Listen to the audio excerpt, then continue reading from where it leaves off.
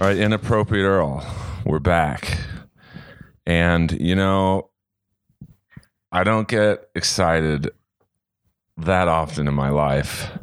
Being a stand-up comic of 20 years has made me want to quit. It's made me not want to do this anymore. But along comes a guest and a show. It's kind of like a troll meeting the trollee for the very first time. My next guest, I don't know.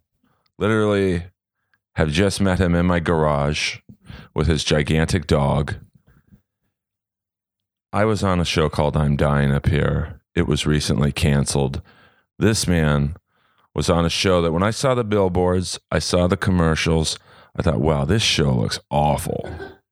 You know how you see a movie trailer and you're like, oh, they put all the good stuff in the trailer. The rest is going to suck. And I said, I'm going to give it one shot. And I was hooked. And I'm bummed out that it's not. I don't like to say it's not coming back. I like to hold out hope. But then again, I think the Fire Festival has a chance. And it's beyond a humbling experience to introduce my guest, Mr. Amir Talai. Wow.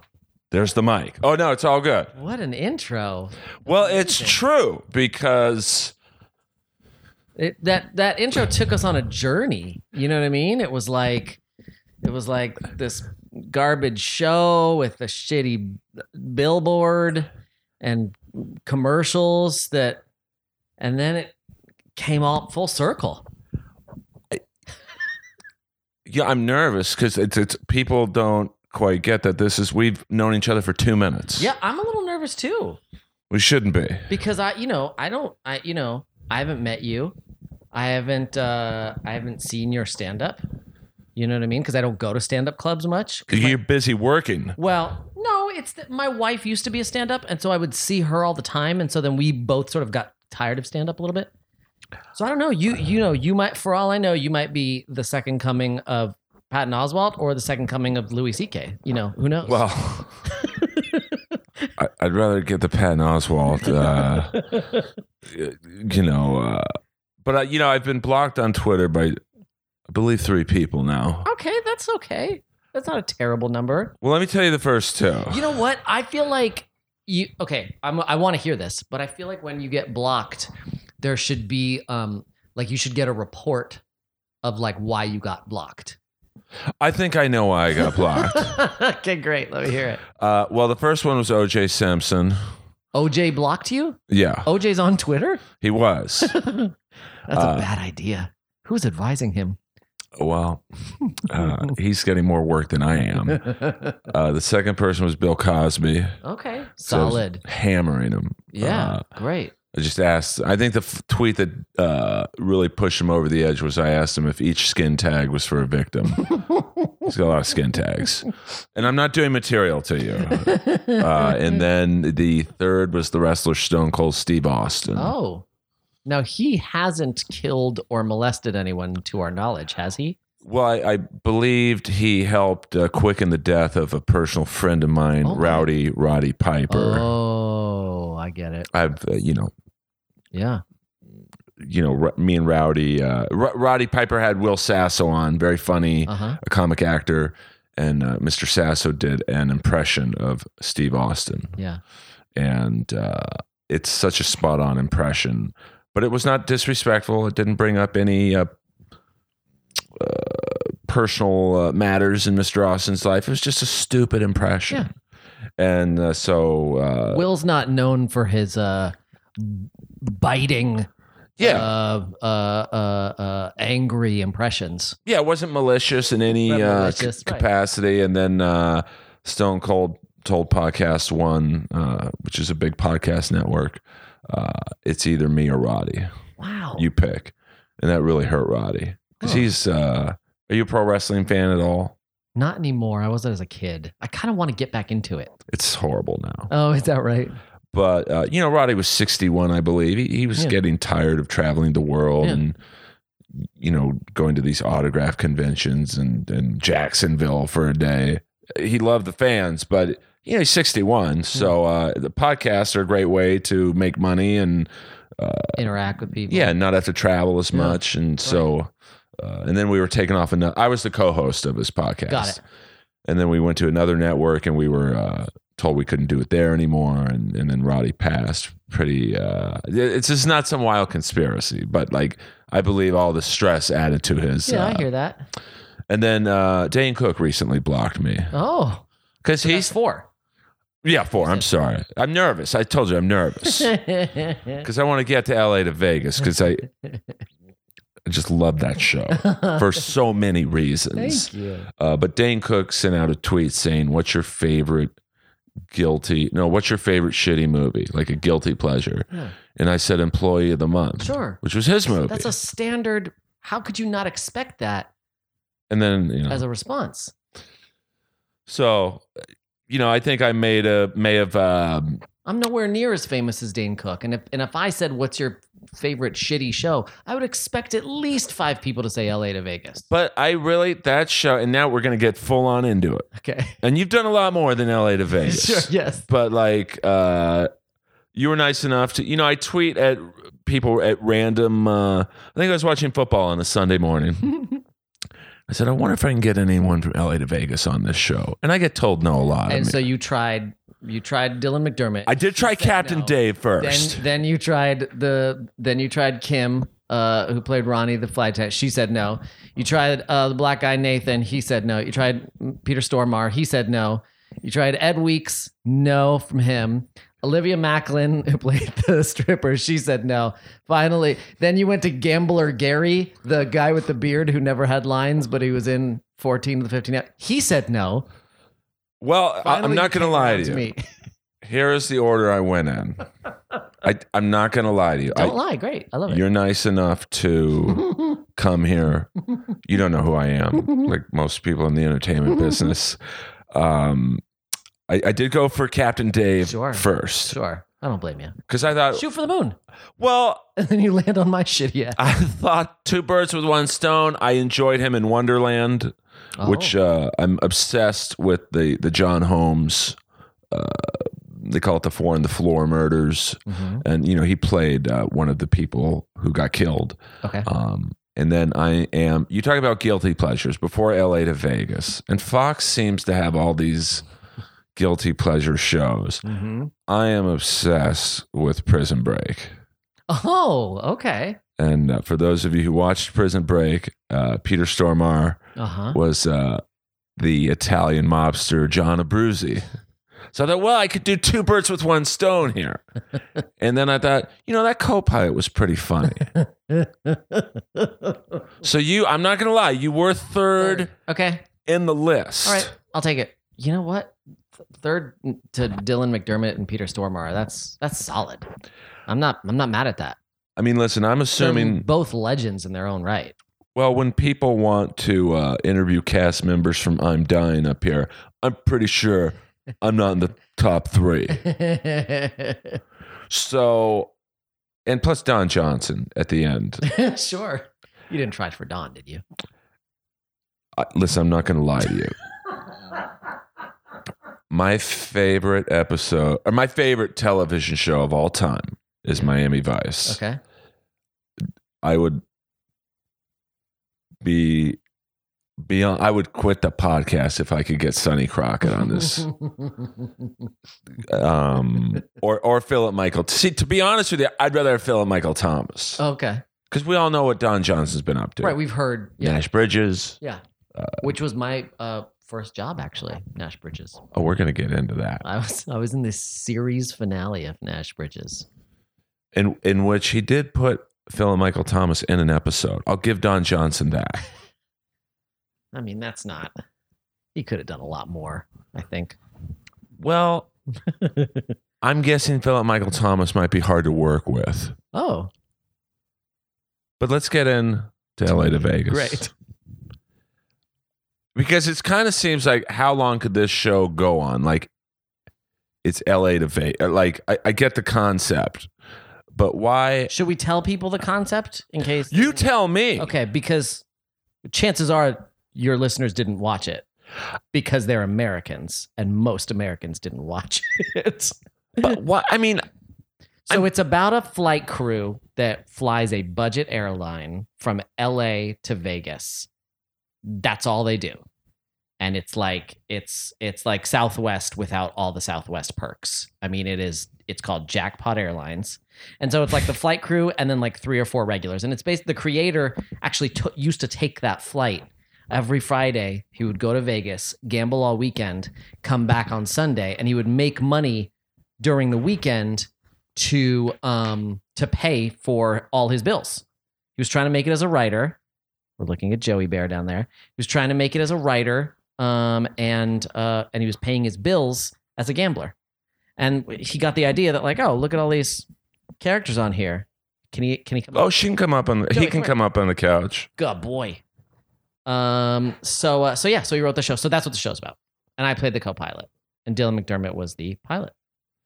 And like, I'm always fascinated by why shows don't make it, or like, why do you think it only got a year run? Because I really thought it was funny. It was like Prison Break from the standpoint it was such a guilty pleasure, and to see Dylan McDermott acting in a comedic role, and Peter Stormare is I don't know if he's considered a serious actor, but like, you don't see him in a lot of comedies. Right. No. He tends to play weirdos. Right. Because he's a weirdo.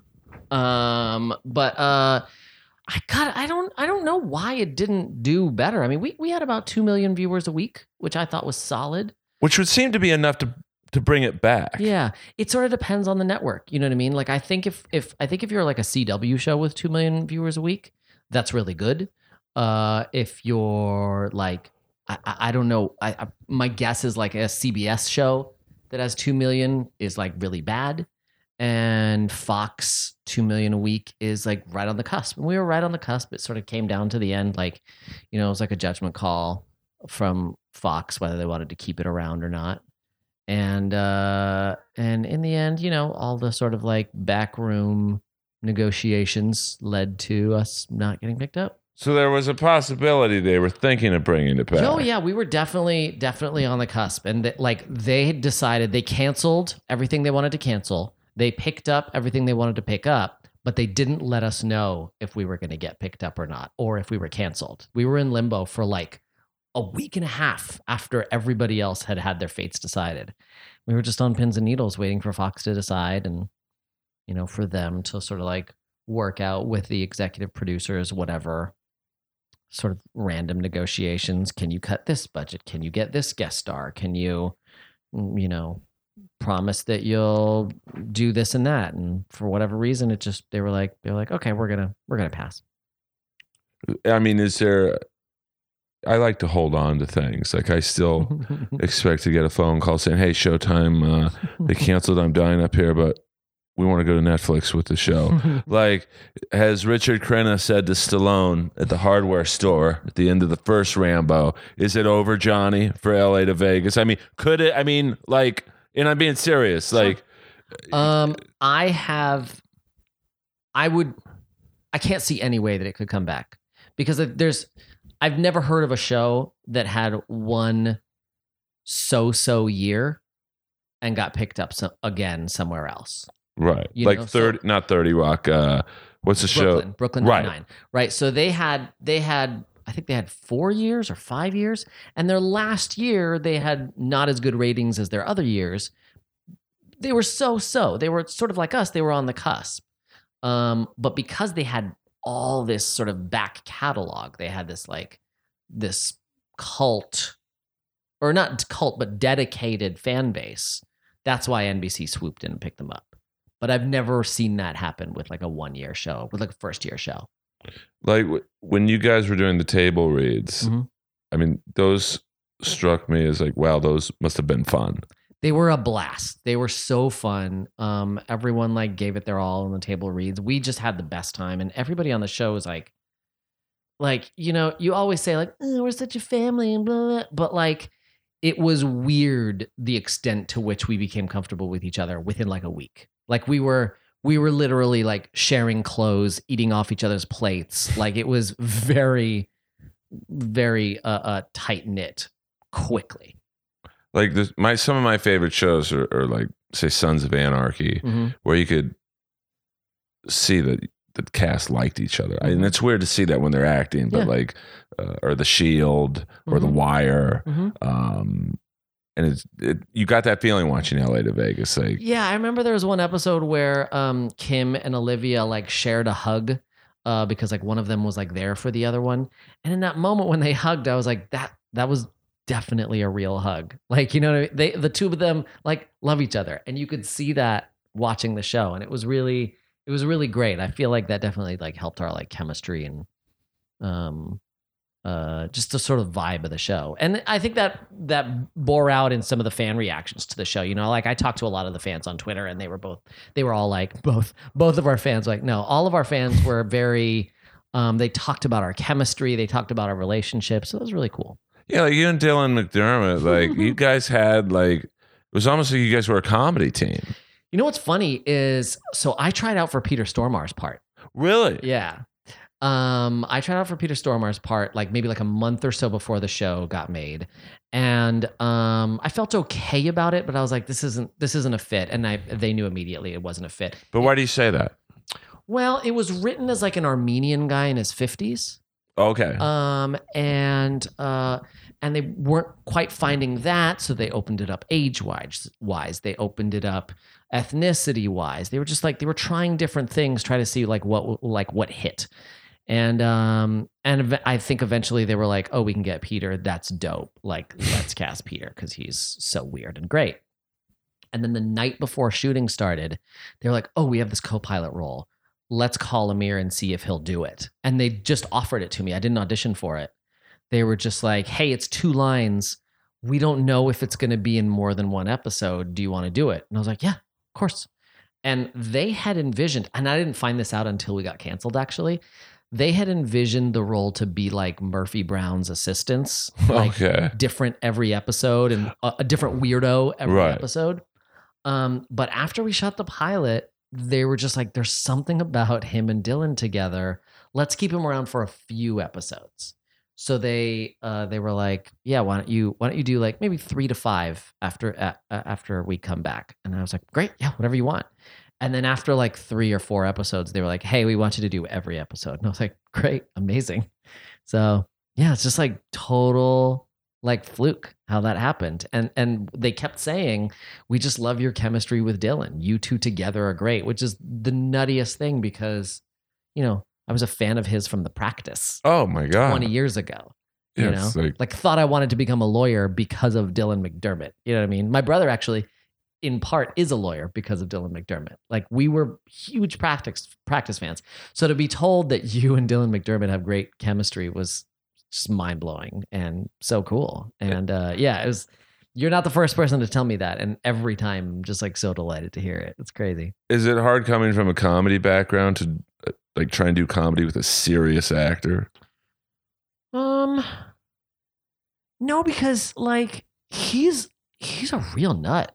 He's legit funny. I mean, I thought that the show was going to do for him what Brooklyn did for Andre Braugher, who I love. He's so great, and he's a brilliant dramatic actor. And then he did that, and everyone went, "Holy shit, Brower's funny."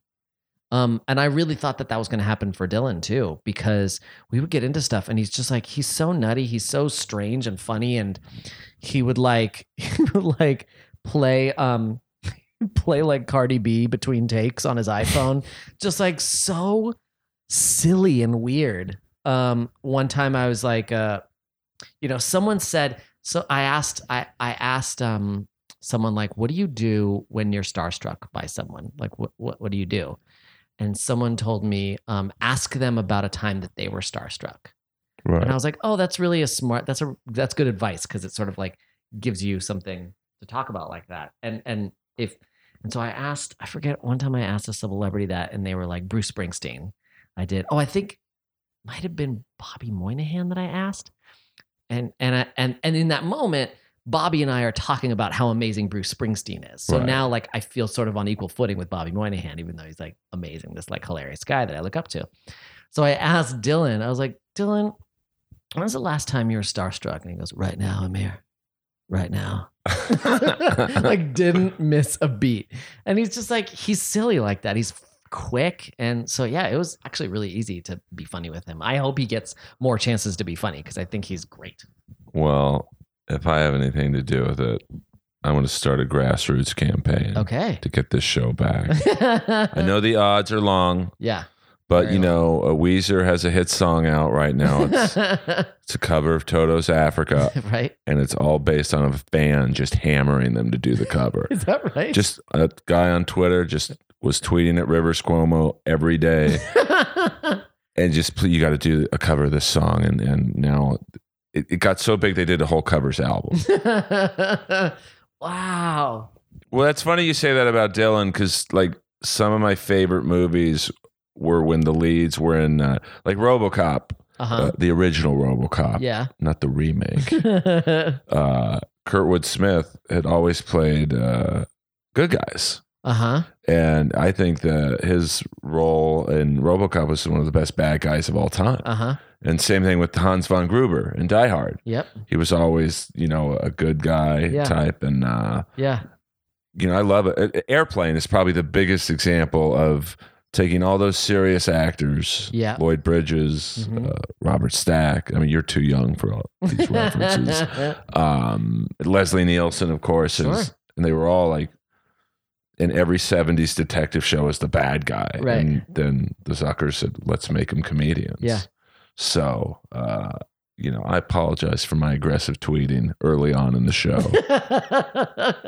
I wish I had seen it. Well, I don't think it was anything too over the line, but I think I might have taken a picture of the billboard and said, this show looks horrible. So, in a way, like, you may have turned people off to watching it in the first place. I might be responsible for why it's not happening. Yeah. Maybe if we had opened stronger, we would have closed stronger. Well, I mean, because I found that this show was ripe for great guest spots. Like the Don Johnson one was hilarious. What's up, Joe? Joe's even chiming in on that. Yeah. You know, like each week could be like a wacky person on a flight. And I think if we had gotten a second season, we would have had more of that. You know, I think they probably like we had the potential to be sort of a Love Boat kind of thing. Right. Where he had wacky people going to Vegas every week, you know. We were like Will Ferrell was probably going to do an episode in the second season, which would have been amazing. And you know, once you get Will Ferrell, like then you get other SNL people, you get, you know, that caliber of comedic star. It would have been a blast. Like I could see Norm Macdonald, who, sure, you know, I think we all know Norm has a love of gambling, so it wouldn't have been out of the realm of reality to see Norm going to Vegas. Would have loved to get Charles Barkley on there. Oh my God! I mean, just because each week it was like there are freaks that go to Vegas. Yeah, totally. I mean, I was just on a Southwest flight to do a comedy. I'm not bragging. A midweek gig in Vegas. Weird flex, but okay. And I had to go there on a Tuesday night, the last flight out, and it reminded me of being on Jackpot because there was maybe 8 people on this plane. And it was a full size plane. And just the way the stewardesses were interacting with each other, and I was like, wow, this is. I feel like I'm being punked right now. So I'm bummed out. But knowing that you've been on Nash Bridges, let's talk about that. Okay. That was your first role. This doesn't come up often, my big Nash Bridges. But see, I like to do these type of podcasts. I believe you'll be on many podcasts in the future. Talk shows, Conan. It's Earl's Deep Cuts. I like to go deep. I'm the master of the... People say sometimes I come off like I'm insulting them. Like I was once by Cindy Crawford at a sushi restaurant. We were waiting for the valet, and she looked at me. She knew I knew who she was. Sure. So she was waiting for... She's basically signaling, get your question out of the way. She's one of the most famous supermodels of all time, maybe the most famous. I just looked at her and said, I loved you in Fair Game, which might be the worst movie to ever be. I'm sorry, Joel Silver, if you're listening. But I really did like her in Fair Game. Uh-huh. I thought it was a little bit of a reach to see her as a Harvard lawyer, but Sure. what do I know? Yeah. And she didn't buy it. She was like, ugh. I was complimenting them. Right. But you got the sense that she... I had the sense that she said, come on, dude, that movie sucks. let's keep it real. Oh, man. And, I met that. Shame. Well, but I feel like even if someone told me that they loved me in Nash Bridges, I don't know. Maybe she's gotten crap for Fair Game. She probably has. So when you say I loved you in it, she's like, yeah, right. Well, like one time I was at the newsstand in Beverly Hills, and this interview is about you, not my walking around Beverly Hills. But I saw the sensei from Karate Kid. Uh-huh. Not the one with Will Smith's kid. Right. Pat Morita. No, I even know his name. Oh. Martin Kove. Oh. Who was the Cobra Kai sensei. Oh, the Cobra Kai. The leader of the Cobra Kai. Got it. And I just walked up to him and said, sweep the leg, Johnny. Yeah. Now, I thought he'd be like, hey, this guy knows who I am. Yeah. But you could tell he had a look in his eyes like he was going, dude, I've been in other films. Right. That movie was out 33 years ago. I was like, yeah, man. So Nash Bridges. Right. I mean, how did you get into that? I mean, like, take me from, like, you said that was the first thing you did. Yeah, I did that in San Francisco because it was shot there and I lived there. That's where I was born and raised. So that was like my first big thing that I did. And then like maybe a couple years later I moved, or maybe a year later I moved down here. But yeah, that just came out from like a normal audition. Nothing too sexy or exciting. It was a big deal for me because I was working with Don Johnson and Cheech. And Cheech was lovely. Don was executive. You know what's funny is Don. I told Don I was in Nash Bridges, and he sort of like sighed, almost like, because I think he was not sober during Nash, right? It's possible he wasn't. Yeah, and so he sort of sighed. Maybe I was reading too much into it, but I think in a way of being like, I hope I wasn't a dick to you. Well, I mean, I do find it funny how someone like that, or musicians, maybe anyone who's famous, when you compliment them on something they did a while ago. Yeah. Like I saw Todd Rundgren. He was on this street. Who's that? He very famous singer. He was in the 70s band called Utopia. And no musicians at all. Well, I have a tremendous knowledge of... you seem like sort of an encyclopedia of useless. I could tell you what episodes Peter Stormare was in Prison Break. But he was... Did you know about the Peter Stormare Easter eggs in LA to Vegas? No. Bro, you got to watch it back. There's a line from a Peter Stormare movie in every episode. Really? Yep. Interesting. See, this is why I do this. Now, can people get LA to Vegas? Is it on like Hulu It's on Hulu. Yeah. It's on worth watching, folks. I'm telling you, please. This is how it starts. I don't ask you guys for much. Right. Family Guy went away, right? Didn't it go away and then it came back? There's a few shows that have, I'm telling you, I'm not giving up hope. That would be a dream come true. Well, I mean, I know when I'm Dying Up Here got canceled, I live my life by don't worry about what you can't control. Sure. And so I had the feeling it wasn't going to get picked up. It was on Showtime, and the number one complaint I got on that show from my friends is like, dude, I don't have Showtime. Oh, okay. So I was like, okay. But then you see something like Ray Donovan be such a hit. Right. Like, well, how come that's a hit? When you got the word, do you get a call from your agent? Like, I don't have an agent. I'm rogue, Amir.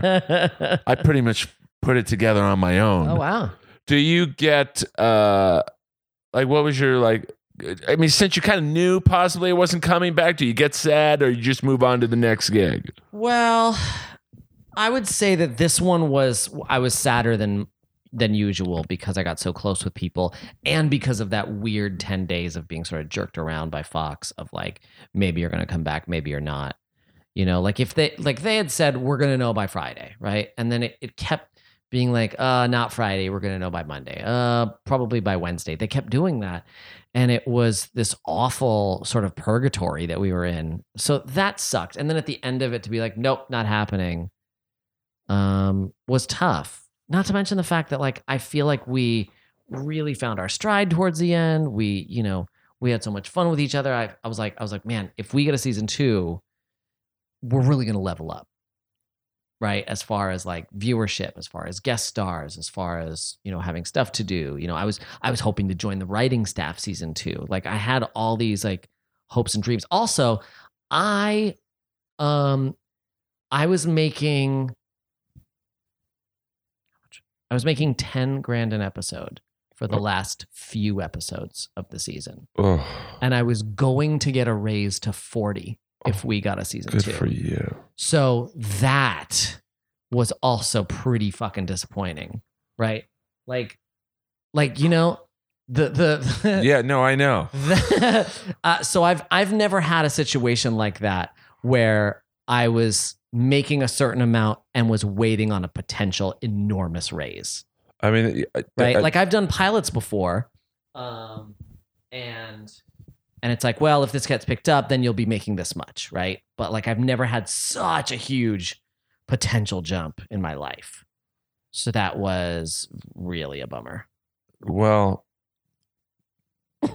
fingers crossed, guys. I mean, do you just get right back into auditioning for things? Yeah. Although at that point, I couldn't get another TV show. So just, auditioning for like guest stars and stuff like that. And then so we found that out in like May, and then in November I booked another pilot. So, and when do you like, because I don't think people realize that the wait and catch and mouse game, mean, it's constant waiting. You booked a pilot, but like, yeah. So we shot it in November. They're going to be screening it for Amazon, in February. And Amazon has until June to decide, but we're all hopeful that they'll decide by March. Right. That we don't think it'll take them that long to decide. So yeah, so now I'm just like waiting, hoping. And like, can you still go out since you're kind of in limbo? Can you go out for other pilots or? I can't go out for other pilots. So I'm locked into Amazon until June. Right now, if they decide in March that we're not going to pick it up, then I'll be available starting in March. So what do you do in the interim? Like, to get back into your stand-up roots? I can. I wouldn't call it my stand-up roots. I would say it was a strange detour that I took. Tell us about that detour.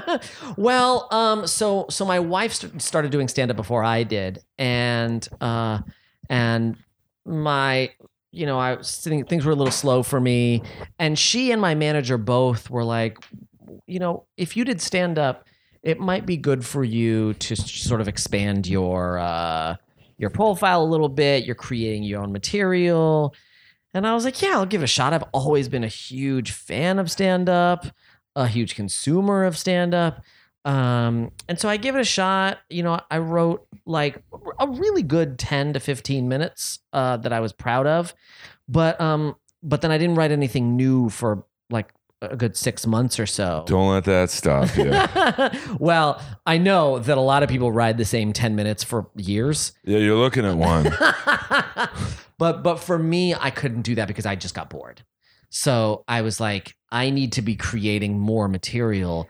But I couldn't do it because I was too busy with acting, and I didn't quite have the work ethic to do it. You know what I mean? Like I was like, if you have 15 good minutes and you want to build it into 30, you need to be going to a lot of open mics. You need to be getting up all the time.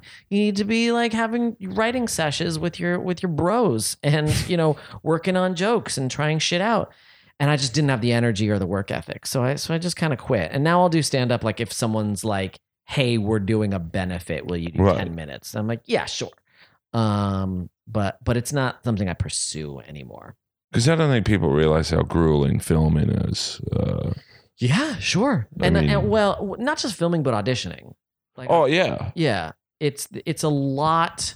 You know, it's sure you're only in the room for 5 minutes, but if you tack on A, all the driving, and B, all the preparing to get your auditions in a good shape, it takes a lot of sort of mind space. And if you've got 2 a day, with like what has been pretty typical for me, it's a lot. and when you walk into a room, do you ever like say the last 6 to 7 months? Do casting directors go, "Oh, that's the guy from LA to Vegas"? I don't know. I don't know how popular that show was in town. The fact is, most of the casting directors in town know me, so for them, it's not so much like, oh, the guy from LA to Vegas. It's more just like, oh, that's Amir. Right. Um, Because you pretty much only audition at the same, not you, but like, at least with commercials and some sitcoms, you audition either on La Brea. yeah. I don't want to get too local for you out of towners here. So, if you audition a lot, you do become kind of friendly with Sure. that small circle. Yeah, there's really only about 5 major places where you audition. Now, within those places, there's a lot of casting directors, right? Like, Oh, sure. on La Brea, there's like 10 different people there, but there's really only like 4 or 5 buildings that you drive to for commercial auditions. For film and TV, there's a lot more than that. But yeah, but even most of the film and TV people have an idea of who I am. See, I luck out because most casting people see me doing stand-up. Uh-huh. So it's like, okay, we're not going to call this guy in to be the happy-go-lucky neighbor. Right. So, and the voiceover, I love voiceover. Oh, it's a work. blast. It's you just go in there and read, Mhm. and you're out in 2 minutes. Mhm. Because you do some voiceover stuff too, right? Uh-huh. Yeah, like I'll do commercials, and I've done some promo work, and some cartoons. I was a series regular on the TV version of The Lion King, not The Lion King. What the hell am I saying? Kung Fu Panda. I tried out for Lion King recently, but yeah, Kung Fu Panda, the TV version of Turbo, the snail show. So yeah, I do a fair amount of voiceover. Keep busy with that. So being from Frisco, Mhm. making the leap into the LA jungles, Yeah. I like to give my fans advice Okay, from people who are successful like yourself. all right. Because I looked up you on IMDb. I'm like, Jesus Christ, this guy works a lot. Yeah. How do you keep and you're married. Uh-huh. How do you keep it all going in this wacky business? Oh boy. And you have a great dog. He's an awesome dog. Jesus, how do I keep it going? What do you mean? Like, Well, what going? like I've lost Your sanity well in this business or your work? both. Work is just luck, man. So much of work is luck. I mean, talent really helps, right? But you also have to be like, I'm lucky that, look, I work in commercials a lot, right?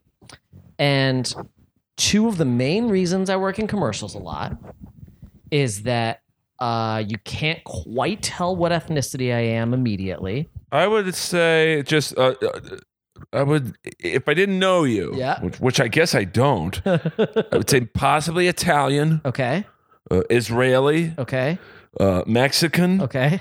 So you've got a great like I have a friend of mine. His name's Gabriel Tigerman. He's one of the top commercial actors. Yeah. I know, Gabe. It's so weird that I can't describe him to you. Like he's just a white dude. Yeah. So you have like that look, but of maybe a darker descent. Sure. Yeah. Basically like a Eastern Mediterranean look, right? Yeah. Right. So that is useful to commercials because they can plug you in and a lot of different people see themselves in you. Right. Right. The Italians look at me and go, oh, that guy kind of looks like me. The Persians look at me and go, that guy kind of looks like me. Same Israelis, different Arabs, whatever. Maybe even some Indians. So that's useful. And then the other good thing that is useful to commercial producers is I have big expressive eyes, which is useful in a 15-second spot, right? Like if you're super squinty, like it's not as useful. Right. That's just random luck on my part. Good right? for you. I'm not killing the eye game. That's just like that's just luck. So the way you get work is be talented, be ready, but also be lucky, right? And I say, am I wrong in thinking that hard work creates most luck? Hard work creates a lot of luck, but I don't know if it creates most. You know what I mean? Like I'm also lucky that I was born in San Francisco and I don't have a noticeable accent. Right? Like I don't have a New York accent. I don't have a Southern accent. I don't have a Middle Eastern accent. That's just luck. Right? So I'm booking a lot more because I'm just lucky to not have an accent. That's not hard work. Right. Right. So,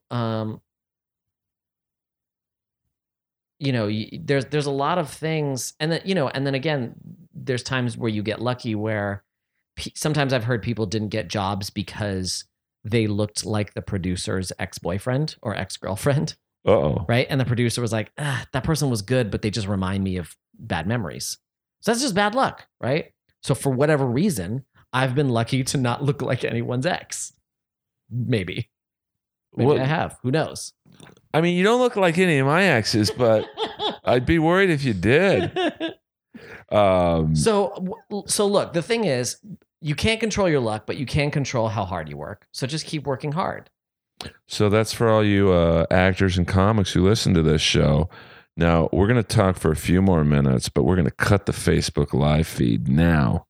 So you have to go to Apple Podcasts and listen to the rest. Do it. Where can people, for the people who aren't going to join us on the journey that people are lazy, so lazy, free content. I'm getting you celebrity guests. Is your podcast not free content? Yeah. Okay. But yeah, I like to do like teasers. Sure. Gotcha. So I'm going to ask you a question. Yeah. Then I'm going to cut it right before you start. Oh, shit. So then people are like, oh, well, that's a good question. We want to hear the answer. Yeah. I mean, podcasts are free.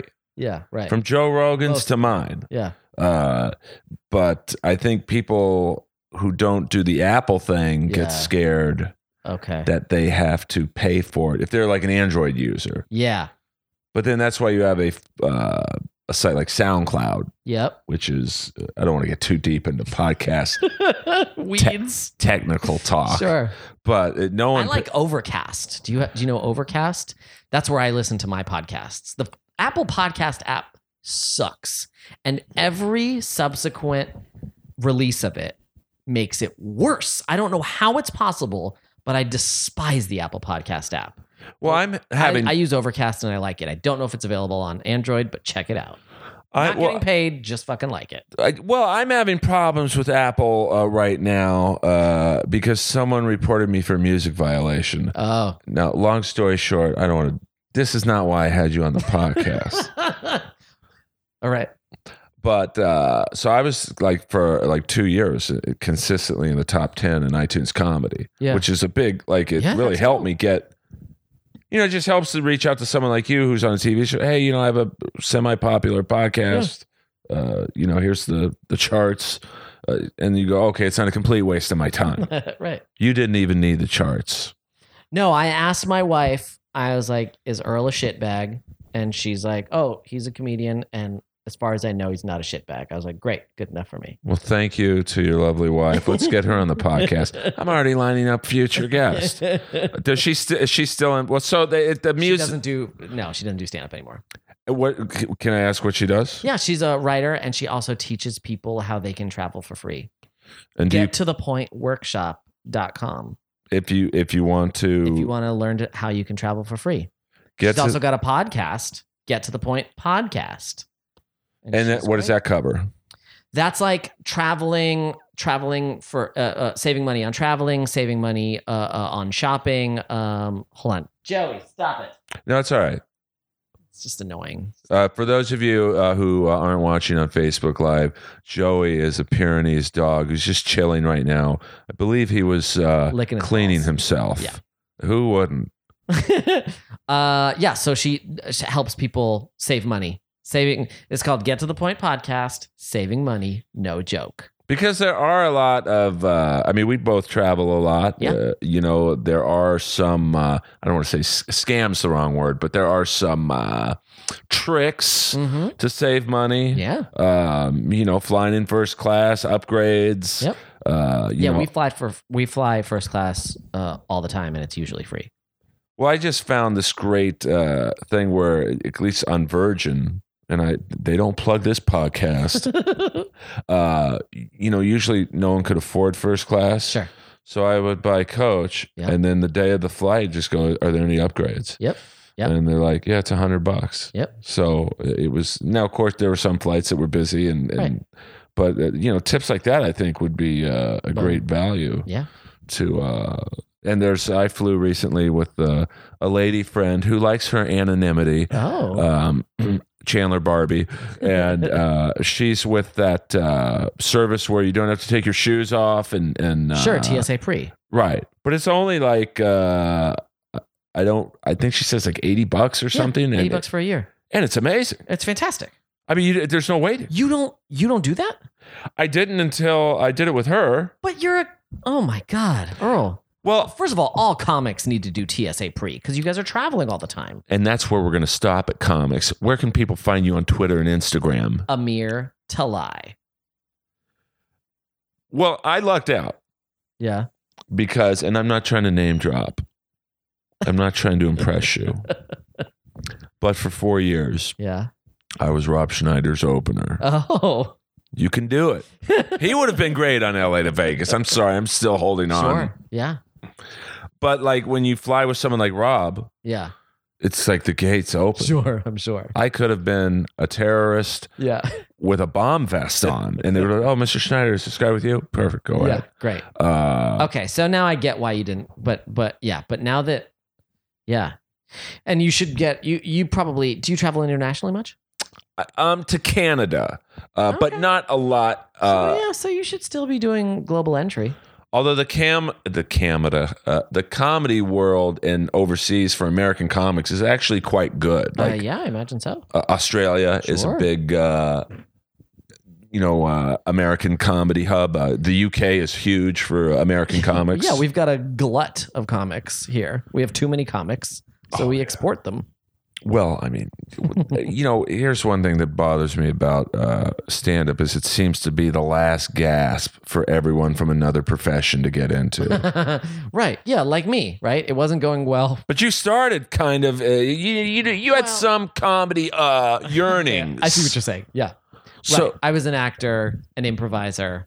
So comedy was sort of a natural outgrowth of that. I mean, I was kicked little out of the Groundlings, full disclosure. Kicked out? I go rogue, Amir. I don't like. Hold on. Kicked out as in like let go, or kicked out as in you got to get the fuck out of here? I would say both. Oh, wow. Well, What did you do? once again, this is not about me, Amir. But I'm interested. Well, I thought I was probably 7 years into comedy. Uh-huh. I thought, well, I want to do improv to learn how to work and more listen to other people. Good. Although I do think I'm much more suited to stand up, Yeah. where it's, A lot less listening. well, it's like you guys listen to me. Right. But I thought, I want to be able to listen to the crowd more, like pick up on the signals they give me. Okay. So I did level 1 of the Groundlings, and you know how they do it at Yeah. that time. Have you done the Groundlings? Yeah. Oh. I came up through the Groundlings. Yeah. So, it's 12 sessions. Mm-hmm. The 6th one, they give you your evaluation. Right. Sean Hogan was my instructor. Don't get mad at me, Sean. I'm not the one not casting you. Right. Really. That guy was as bitter as a lemon. Oh, wow. And he's like, Earl, you're the team leader. Oh. You're the funniest guy in class. Oh. You just need to work on your space work. Okay. Which, for those of you who aren't familiar with Improv.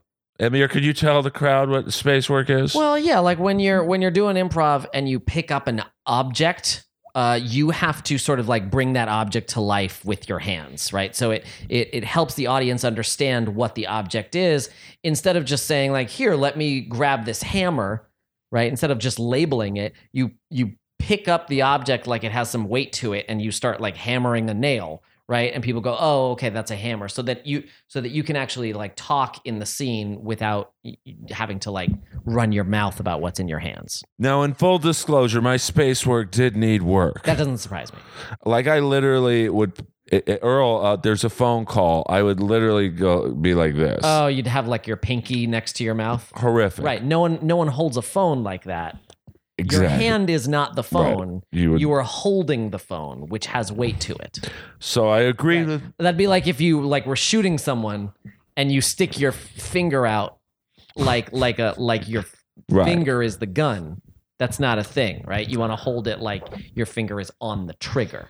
So I would agree with Mr. Hogan's assessment Okay. of my space Great. work. So far, so good. But he essentially led me to believe, hey, you're going to pass. You just need to work a little bit on your space work. Okay. I don't know. Okay. Maybe. I mean, I'm not the smartest guy in the world, Amir. I've never said that, but I pick up signals. Okay.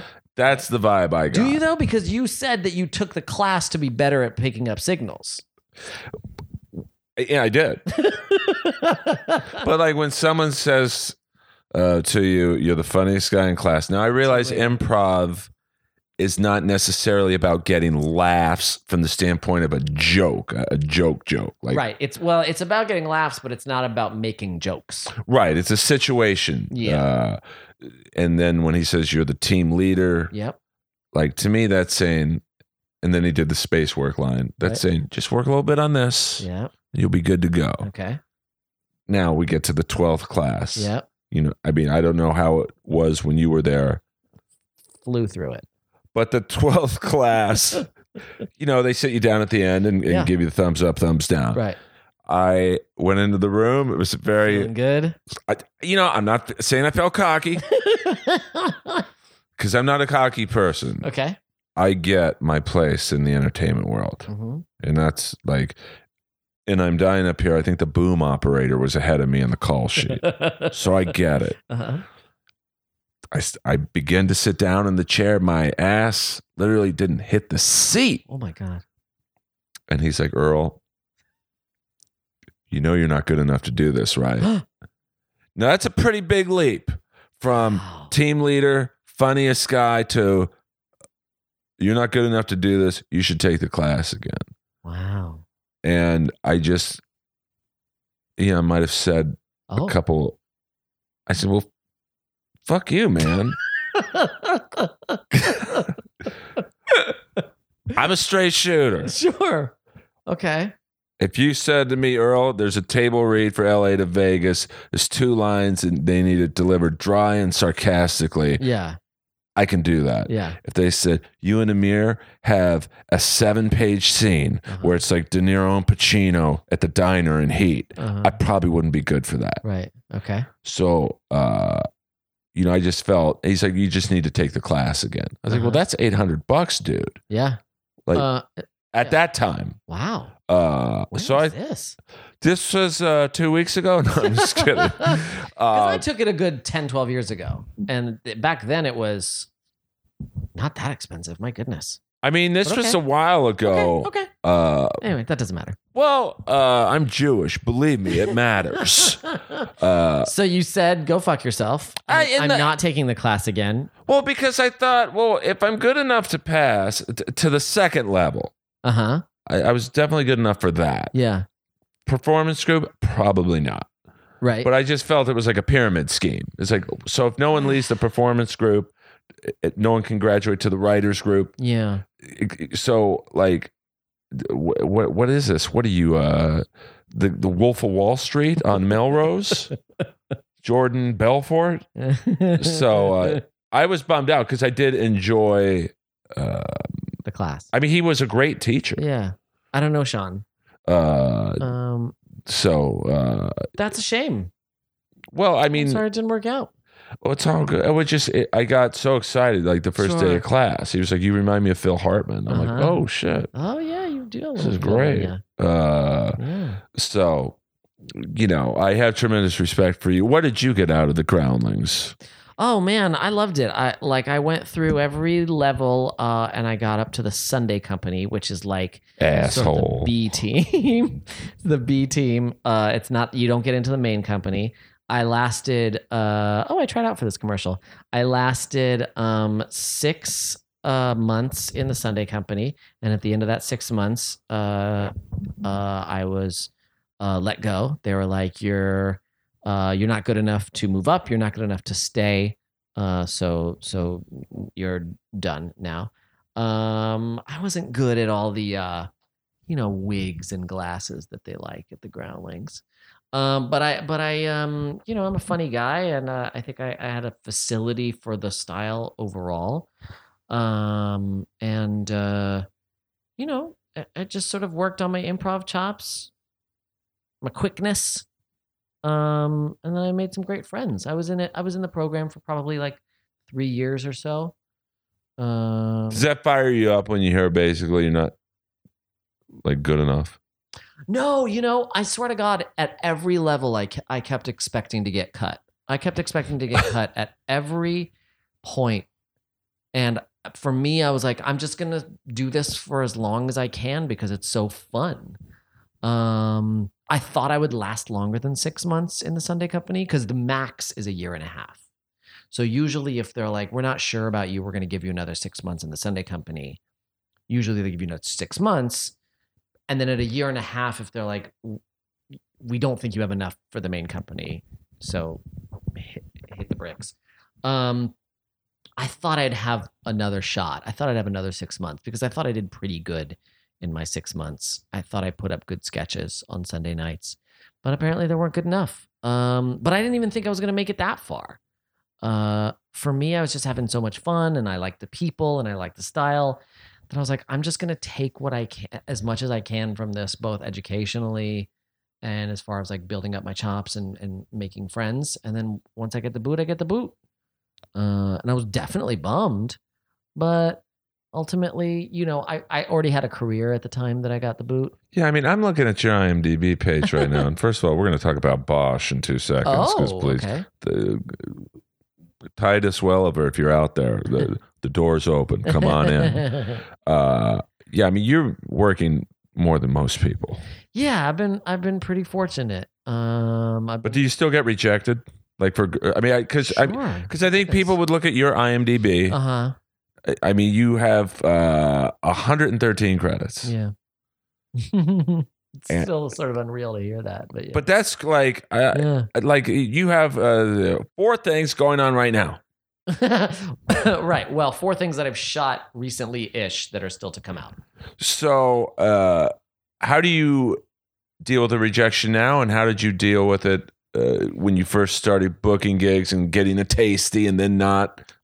I mean, look, the odds are stacked against you as an actor and as a stand-up. Yeah, you don't have to tell me that. Right. So, like, statistically, you're not going to make it. Right. Mm-hmm. So the only way for you to make it is to beat the odds. So every time you don't get a job, that's like mathematically appropriate. Do you know what I mean? Right. Like, you shouldn't get most jobs that you try out for because it's really hard. I was like, get a load of this guy on TV. He's got no teeth. We're watching it right now, and some guests get annoyed with this, but I left the TV on, and Amir currently is looking at Drew Doughty, star defenseman of the LA Kings, with the jack-o'-lantern smile. He's got no teeth. Looks like an Amber Alert lineup right there. Terrifying. So you just have to tell yourself that that you're going to keep beating the odds until you don't. Right. Right. So my expectation is that I'm not going to get this job that I'm trying out for today. But doing everything I can to book it, but expecting that I'm not going to get it, but expecting that I will get something in the future. Because Right? people, If you think this is your last audition and you have to book it or else, you're fucked. But if you think, well, here's an audition that I'm doing today, I probably won't get it, but there will be others to come, then you have this sort of perspective of like, if not today, then eventually. right? And if eventually never comes, then you got to quit. But No, you don't. but well, you should. It's over, Johnny. Sorry, Colonel Troutman. But for me, and especially for me, I can look back and be like, okay, I've got 113 credits, so chances are I'm going to keep working, even if I don't work this week, this month, this year. Chances are I'm going to continue beating the odds because I appear to be an odds beater. But that might not happen. You know, when I turn 50, maybe there'll be a fucking downturn. Don't say that because I just turned 50. But some people turn 50 and that's when they start booking. Well, I mean, in stand up, I mean, you always need character people in TV shows. Like, Sure. LA to Vegas is the perfect example of that, where you need a Captain Dave. You need a Captain Dave to be this probably pretty good looking womanizing type of handsome guy, handsome dude. Yep.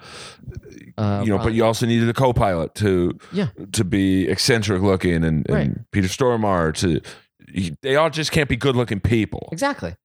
Yeah. And So there's probably more longevity for character actors, but not always. You know, sometimes character actors people get tired of certain character actors. because they work too much, which Yeah. is a crazy,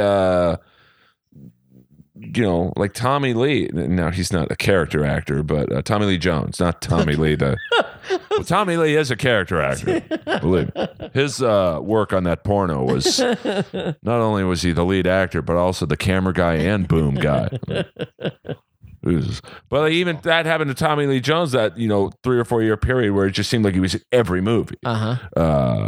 So he was like in Men in Black, that movie with Wesley Snipes, The Fugitive. Yeah. And it was like you kind of got burnt out on him. Sure. But he's great. Sure. Yeah. And that's the same with certain character actors. Yeah. And then also it's it's different for men and women, right? It's always harder for women because there's fewer roles for them. Yeah. I mean, you take someone like Titus Welliver. Like, now I know he's been a working actor for a long time, but he seems to, within the last 5, 6, 7 years, like, because the Sons of Anarchy and Bosch was like, oh, this guy's getting his pop at. Right. He looks around 50. Yeah. Right. But I don't think he was a star until then. Right. I mean, I think he was probably a known commodity. Yeah. Right. I knew him from the beer commercial. Or he was in some alcohol commercial, maybe a whiskey or a beer. Okay. I guess that's not really helping. It's like, that black basketball player? Yeah, he's great. He's really amazing. But then I saw him on Sons of Anarchy, and I was like, oh, that's the guy from the Modelo commercial. Right. But in stand-up, I think it's a little more, you can make it at a later age, because it's not necessarily based on your looks. Right. And that's what Yeah. I mean, my guess is, I don't know too much about like the stand-up world, but you don't want to. But it's a dark fucking world. But I think there's people who are sort of talented out the gate, right? And then there's guys who like do their thing, and maybe their point of view isn't necessarily sort of like interesting to a wider audience until a certain time. Jesus, I hope so. Like, look at like Lewis Black, right? Like, I'm guessing that he was doing that angry ranting thing from the time he was 20. Right. Right? He didn't turn 40 and start doing that.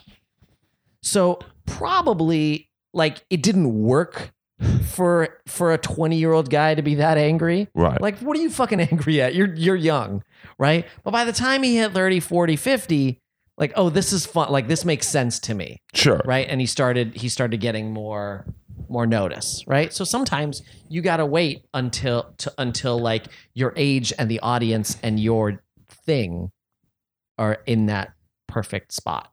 You're preaching to the choir, brother. Right. Yeah.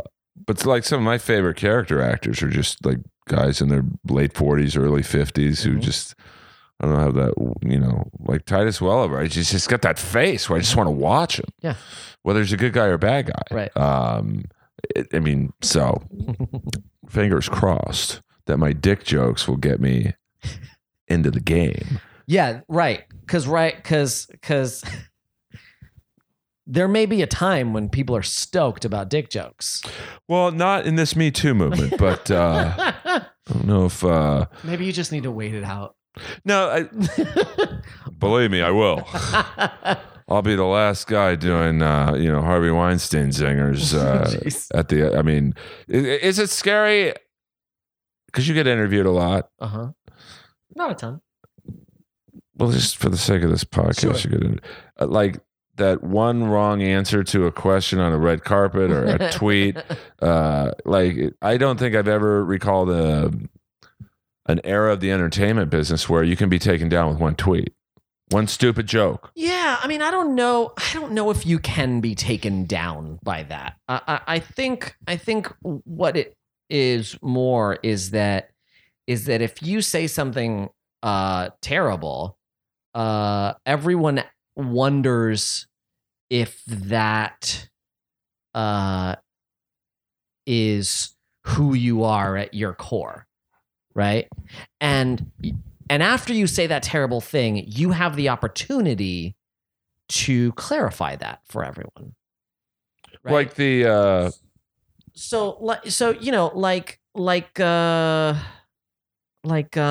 the governor from Virginia, not doing a great job right now. Right, exactly. So if that happened, I don't know if there's any coming back from that. Because it's so It's tough. So sort of here's the problem. He's done a lot of good work, right, over the last however long he's been in public service. But the problem with that situation is I think that it places in doubt his moral standing. Right. So that even the good stuff that he's done or may continue to do is it's hard for him to have the trust of his constituents, right? So it's not about like what's in his heart and has he grown. I'm sure he's grown because everyone grows over a 20-year period, right? But in your position as a public representative, that's different. Now, if I say Patton Oswalt, I think he's pretty universally recognized as like a good dude, right? Yeah. If he were to say something racist, like in a weird moment on a red carpet, I think that he would have to. What that creates in that moment is when he says something racist, is it makes everyone go, hold on a second, is he racist? Right? And he has the opportunity in that moment to demonstrate whether or not he is racist. And I don't think that's a bad thing, right? What it does is it gives him the opportunity to genuinely apologize, to make amends, and to be better going forward, right? If he does that, I think there can be, depending on what he said and the situation, there can be forgiveness, right? But if he chooses to make it worse or chooses to not deal with it because he doesn't believe it's important, well, then he is saying something by his actions, right? He's saying, I don't care if you think it's racist, Right. Fuck off, right? And it's like, well, man, I was going to give you the opportunity to make it okay. Why did you tell me to fuck off, right? So it doesn't worry me really. I think that, I try not to be racist. I try not to be sexist, but being a product of our culture, I think you can't help but be sexist or racist at times.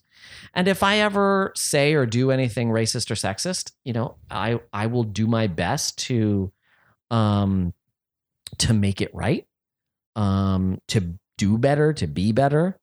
And it's up to people to decide whether or not, I'm given a chance to sort of continue doing what I love. Well, yeah, I mean, But I'm not scared.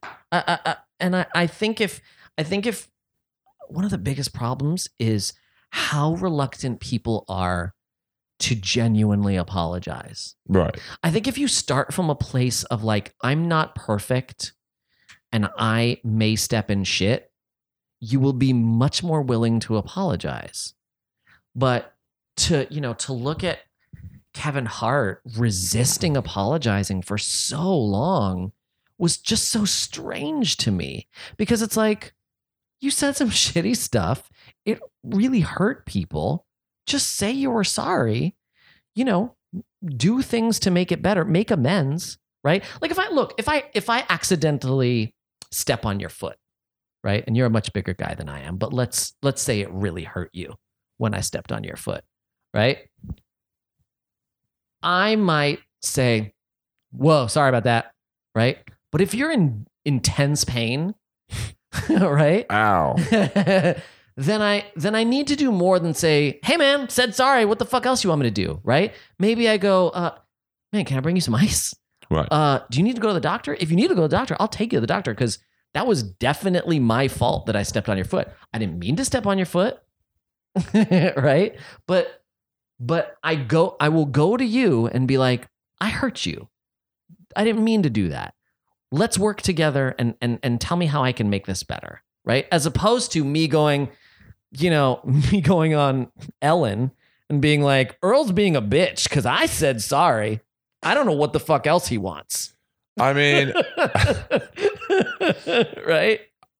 I mean, I kind of like how it seemed like he wanted to say, I'm not going to apologize. It was a joke. Right. What I think ultimately the joke wasn't maybe that funny. Uh-huh. And that's where the problem is. Like, I know Daniel Tosh had a rape joke that, it's a horrible subject, but, I've done 9/11 jokes. Obviously not I think if the joke is funny, you get a lot of leeway. I think that you can. I mean, I hate to boil it down to something that simple, but if you look at some of the harder edge jokes, I think that they get not a free pass, but it's like, that is pretty funny. Well, I think that I think the question is funny to who, right? Oh, sure, it's different. And I think that if I were to tell a joke about let's say a disabled black person, right? In any audience that I tell that joke in, chances are there won't be a disabled black person, right? Because that's two different demographics, right? So the people there might laugh at it, right?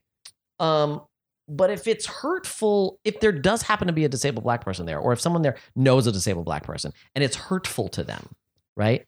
To me, it doesn't matter if it's funny. Right. Right. To me, it's like, look, well, sure, these people laughed, but this was hurtful, right? So even when Kevin Hart was doing his joke about breaking a dollhouse over his gay kid's head, people laughed at that, right? So to some, and maybe to many, that was funny, right? But the other side of that is it's also hurtful, right? Sure. So I think it's to him to say, look, I thought it was funny, but I see now that it was hurtful, right? And I think instead of saying therefore I won't do it again, which I think is a cop out, I think the move is to say, and I apologize for hurting people. Sure. I didn't think of it that way before. Now that I've been educated, I see how that was hurtful, and I'm sorry to the people I hurt, and I won't do that again. Yeah, I think if you're genuine in your apology, I don't know if you saw the governor on Saturday, he gave a press Northam, conference. I didn't see it, no. It was the worst apology. Shit. He's like, well, you know how hard shoe polish is to get off your face. No, Jesus. And it's like, dude, like you could have just said it was a bad joke. You were trying to imitate Michael Jackson. Right. You're a character actor. But like, it was his only thing was, damn, that shoe polish is hard to get off. So I only put half of it on. Yes, that's like I said, I don't understand why people aren't better at apologizing. I feel like it the whole ethos of like Trump says this a lot, and a lot of Republicans say this a lot. I'm not going to apologize. No apologies. No apologies. And I'm like, why is that a good thing? No apologies. It's like, if you hurt someone, you should apologize. It's actually really simple to me. I don't get why it's complicated, right? Like the US has done some shitty stuff in the past to other countries and to our own citizens. Fucking apologize. Apologize and make amends. I mean, every time I step on your foot, I'm going to apologize. Well, I think it depends on obviously the individual. Like Trump, and I'm not a hater or a supporter. He's not going to apologize. Right? No, he would never. And not that's happening. one of the reasons he's a shitbag. Is because he can't fathom apologizing. He's an asshole. Yeah, I mean, I laugh at the people who expect him to turn it around. It's like, dude, he's 71. Yeah, exactly. I'm 50 and I'm pretty set in my ways from the standpoint of how I behave. Yeah. He ain't apologizing. No. Although I do secretly want him to win in 2020. He's a maniac. He's a maniac. Don't say that. No.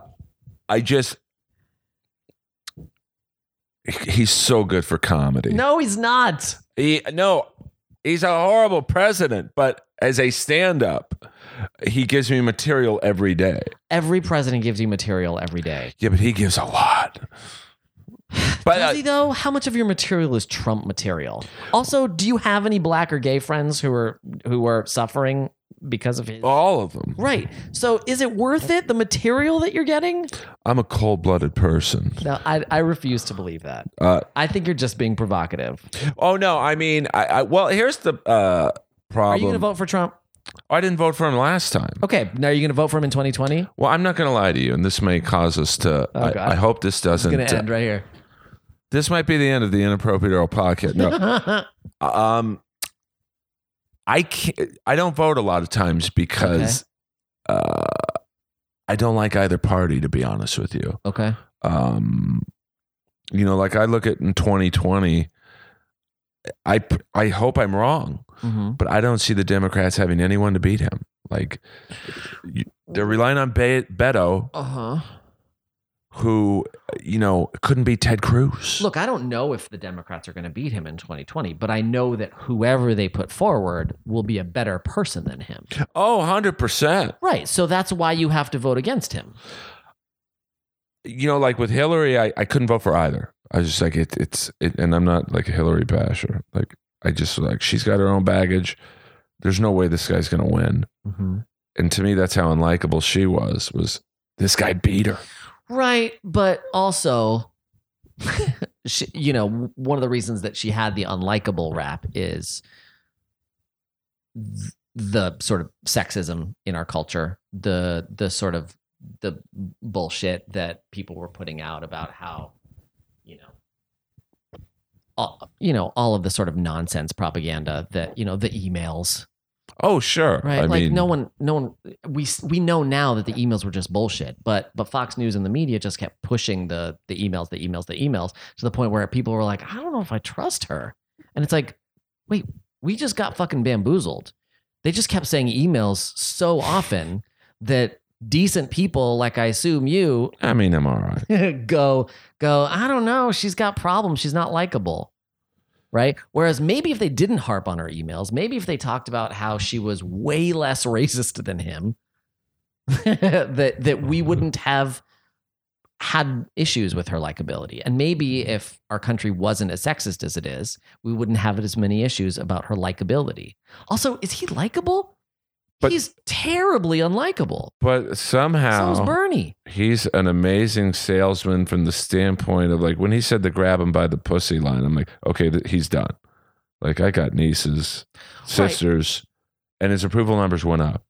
And then he said the thing about McCain, which like I'm not very political, but like whether you like McCain versus politics or not, Jesus Christ, guy was in Vietnam. Like. And said he was a bad war hero. Yeah. Like there are no bad war hero or POWs. Right. his numbers went up. Yeah. Like, I'm convinced he could be on tape. You know, there's rumors of, of course, they're coming from Tom Arnold, so let's consider the source. Right. Tom Arnold says he has tapes of Trump saying the N-word on The Apprentice. I'm convinced those tapes could come out and Trump's numbers will go up.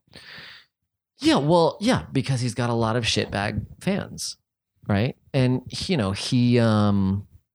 said it himself. He could shoot someone on Fifth Avenue and people wouldn't care. But not to relitigate 2016. Oh no, I don't want to bum you out. But Hillary won, right? You got the popular vote, 3 million votes, right? So actually, Hillary won. And had there not been shenanigans, and had there not been a whole bunch of black people kept from voting, she would have won the electoral college as well, right? So he didn't actually beat her, right? He cheated and won. If you're not cheating, you're not trying. So look, I don't blame you for having problems with the Democratic Party, but good Lord. Oh, I have. I wish there was a third party. I know that guy. Me too, but there isn't. Oh no, absolutely. But that Starbucks guy, Schultz, I think. God. He seems to I wouldn't mind a legit man or woman who said, listen, both parties are wackadoony. I really am down the middle of both. Mm-hmm. Like Ross Perot, like he was, I just don't think both problems are wackadoony. I think the Democratic Party has problems, but that it's nowhere near the level of the Republicans, who are just awful. They don't want people to vote. They don't want women to have rights. I mean, it's just you got to keep them in line. No, I'm just kidding. My only really problem with the Democratic Party, and we're gonna have a fun 2-minute thing that so we get off politics, is I obsessively watch MSNBC. Oh, not me. Can't. Well, I watch it because of their hatred for Trump. It would literally be like having OJ have a show and say, OJ, tell us about Nicole. And then CNN is the same thing. I think the problem the Democratic Party is having is we all get it. Trump sucks, but give us the alternative. I think they're doing that. See, I don't think they are. Okay. But I'm not. I don't know if you're listening. I am, because of Sean Hogan at the Groundlings. I think Liz Warren's put some really good ideas out. AOC's put some really good ideas out, irrespective of Trump. See, here's the problem with Warren, and I know you got to go because you're a fucking working actor. I think Trump's going to let's just say she's the final candidate. Mm-hmm. I think Trump is dying for that because he can get her going. Like in hockey, they have agitators, mm-hmm. and their job is to go over to number 24. Just slash him enough where he gets pissed. Mm-hmm.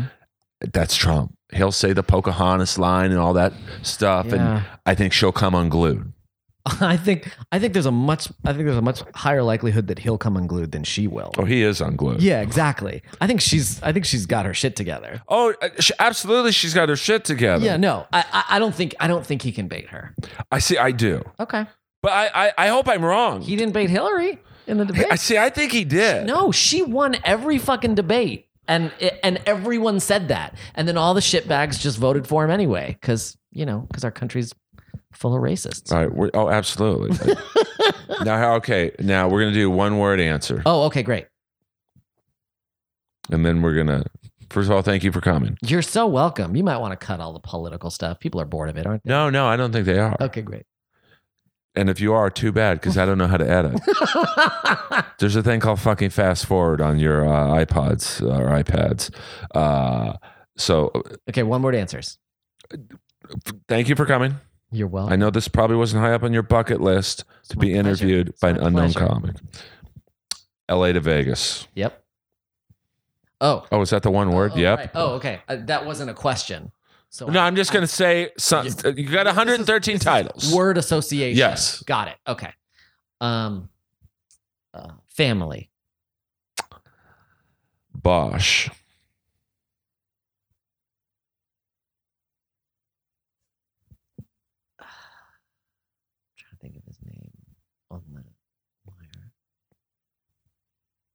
Marlowe. Yes. Curb Your Enthusiasm. Delightful. Hannah Montana. Ridiculous. I feel like this is We're a going natural- through my credits, by the way, in case you didn't know. Yes. He's not just naming random shit. Yeah, I'm not just like, okay, what can I say? Harold and Kumar. Bush. Bin Laden. Unfortunate. We're going to go with the last one. I'm going to try and pick a good one here. Let me see. Just because I like this show, American Horror Story. Bloody. Which some may say this podcast was, but we fought through it. Amir Talai, Hey, Earl. thank you so much. My pleasure, buddy. You're going to become a fan of Amir's just because you've probably seen at least 10 things he's been in. So follow him on Twitter, Instagram, and who knows, he might come back for more when I personally finance the reboot of LA to Vegas. Wow. Thank you, Don Johnson. If you're out there, come on board. Inappropriate Earl, SoundCloud, and iTunes. Leave a review so I can get more celebrity guests. Please.